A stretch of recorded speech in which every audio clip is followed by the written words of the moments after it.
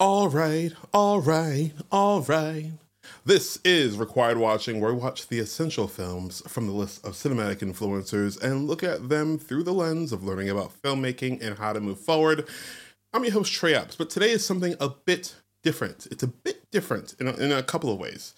We're going to enter the world of the theater, not the movie theater, but theater. A world where laughter intertwines with raw emotions and vulnerability reigns supreme. Today, we're talking about a theatrical production that took the world by storm. Goes by one word: Fleabag. Now, I'll stop right here by saying that for this video, very specifically, I'm going to do a giveaway where I buy a subscription, where you can win a subscription for National Theater at Home, that's ntathome.com, or Broadway HD. The choice is yours. All you have to do is subscribe and comment about your favorite theater show, your favorite piece on the stage. And if you don't have one and just want to learn, that's okay too. So subscribe, comment, and I will be picking one within the next week or so. Now, Fleabag burst onto the scene in 2013 as a one-woman show, written and directed by Phoebe Waller-Bridge, the genius that is the Queen Waller-Bridge. This fearless and audacious production drew audiences into the chaotic life of the unnamed woman navigating love, loss, and the complexities of modern existence. Fleabag truly captures the essence of raw, intimate storytelling, and little did we know that the production would become a cultural phenomenon resonating with audiences around the globe. I was fortunate enough to see the show in person on stage, and I watched a recording of it that was screened by the National Theater. I don't think it's currently on their subscription service right now, but they'd like to do rotations and stuff like that, so it'll be on there eventually. I think you may be able to rent it, maybe not. Again, not too sure. But if you haven't seen it in person, I most certainly recommend it. I think if you're a fan of the TV show, I think it's really important to see what the reason why someone watched it and went, not only do I want to sign you, not only do I want to work with you, but I want to work with you on the show and making it and translating it to TV. I have both the scripts of the show and the script of the theater of the play, and it just reminds me of Michaela Cole, who did a one-woman show, got her own show, and went on to become, honestly, just as much of a, I don't throw the word genius around at all, and I think maybe it's because I don't throw it around precariously, but I think that's because when I hear about one-person shows and I hear about how they are the head at the writing table or writing things on their own, everything like that, it just makes me think, how in the world could things come out of that beautiful, beautiful brain of yours? And it's inspiring to me to want to maybe not take on the same kind of path. Like I'm still dabbling in theater, so that's one thing. But it's just interesting. I think in the UK, the way they nurture, or it's tough. I don't mean to like put any kind of bubble gum around it, but I think the way writer performers are treated coming from the theater and into television is very, very interesting. I think it's kind of akin to how stand-ups end up becoming like stars of their own sitcoms, or at least used to. They still do, I think. I think it's really interesting, and I think it takes a certain mind, a creative mind, and someone who's able to tap into certain experiences in order to get there. And I'm going completely off my script, but let's get into it.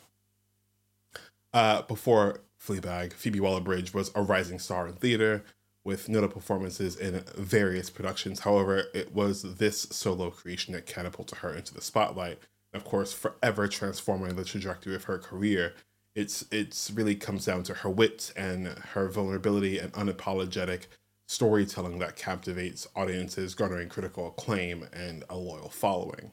The impact of Fleabag extended far beyond the confines of theater. The show's unconventional narrative structure, combining humor and poignant moments of introspection, shattered conventions and redefined the possibilities of theatrical storytelling. It dared to explore uncomfortable truths, breaking down the fourth wall and inviting audiences into the innermost thoughts of its flawed yet relatable protagonist.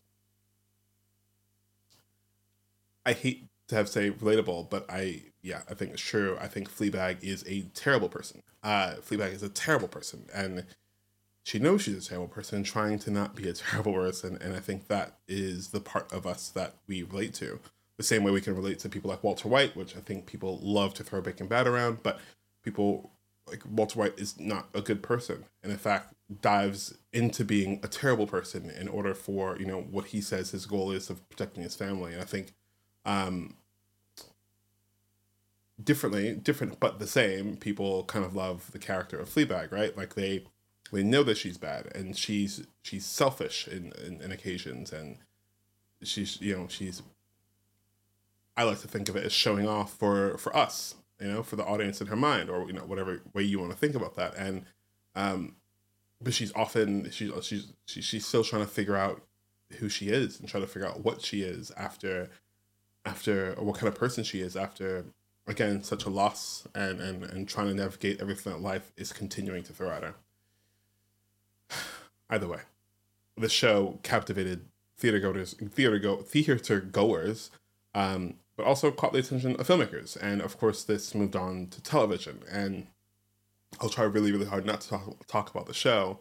But she would go on to adapt it and turn, I think, a 1 hour, one person, one woman show into a 2-season, I think 12 episode hit of television that was desperately needed.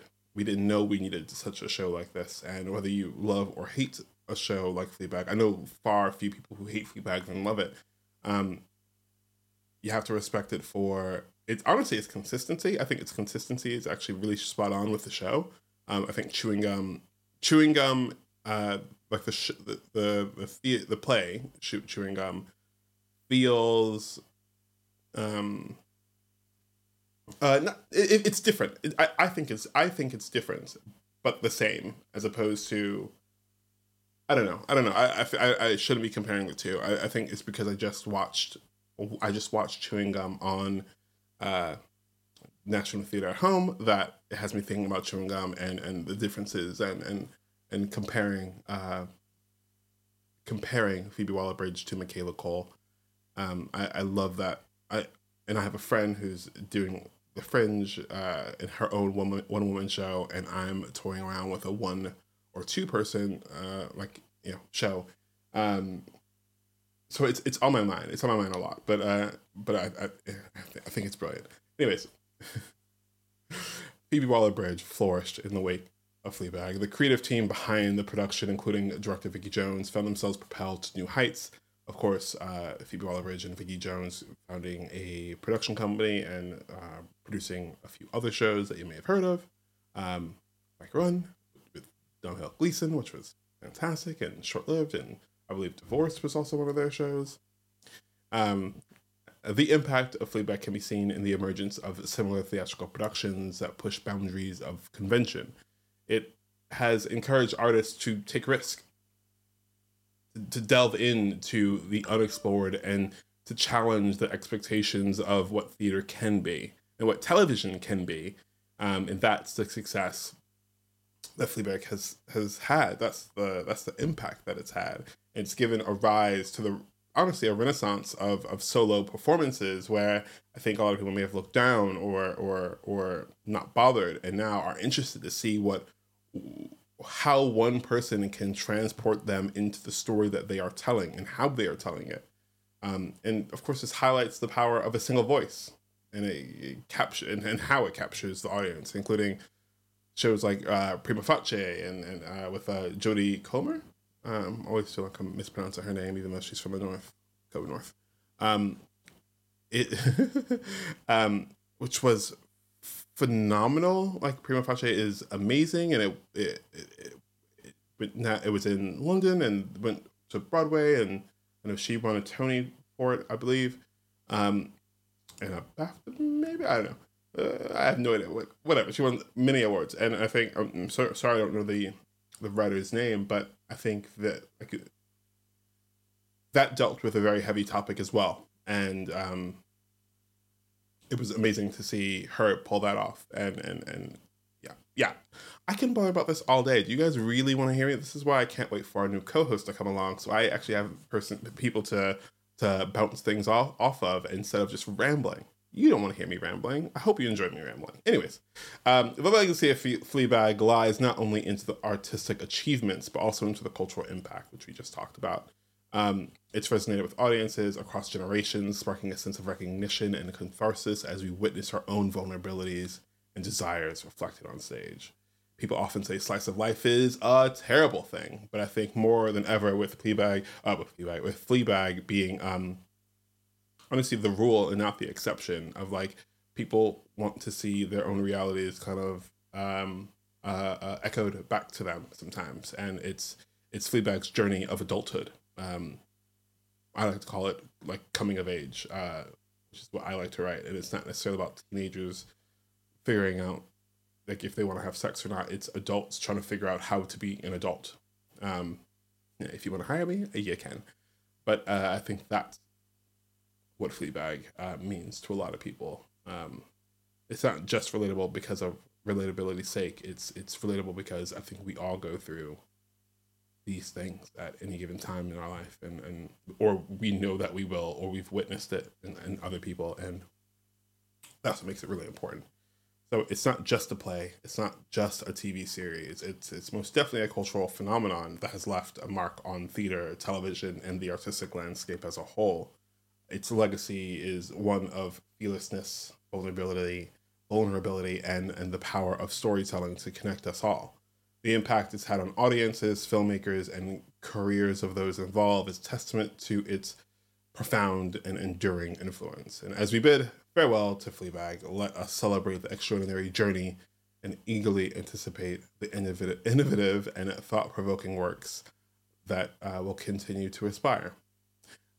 It's very clearly a required watch for me, but if my little deep dive into a theater show is interesting at all, please let me know. I am not opposed to talking about other mediums. I love movies. I love talking about movies, and I'm trying to figure out a way to talk about TV, but I think that's more of a live watch and live reaction situation more than it is me trying to sum up a TV show in 10 or 15 minutes. But tell me what you think about that. And like I said before, please follow and subscribe. We're so close to such a very small number of subscribers that I'm trying to get to 1,000, if I'm being honest. I'm trying to get to 1,000, then we're going to just like make it bigger and bigger and bigger and more subscribers means the more I can continue to put into this and more I can continue to structure this in a way that feels good and makes sense. Again, with our new co-host coming on board soon, and I'm going to keep teasing this, required watching will grow and change, and I'd like to make that happen with those who have been here from the very beginning. So thank you very much. I very much appreciate it. If you are listening to this as a podcast, come online. Come online to the YouTube fam and comment and subscribe, and we'll make things happen. Anyways, thank you very much. Until next time, peace.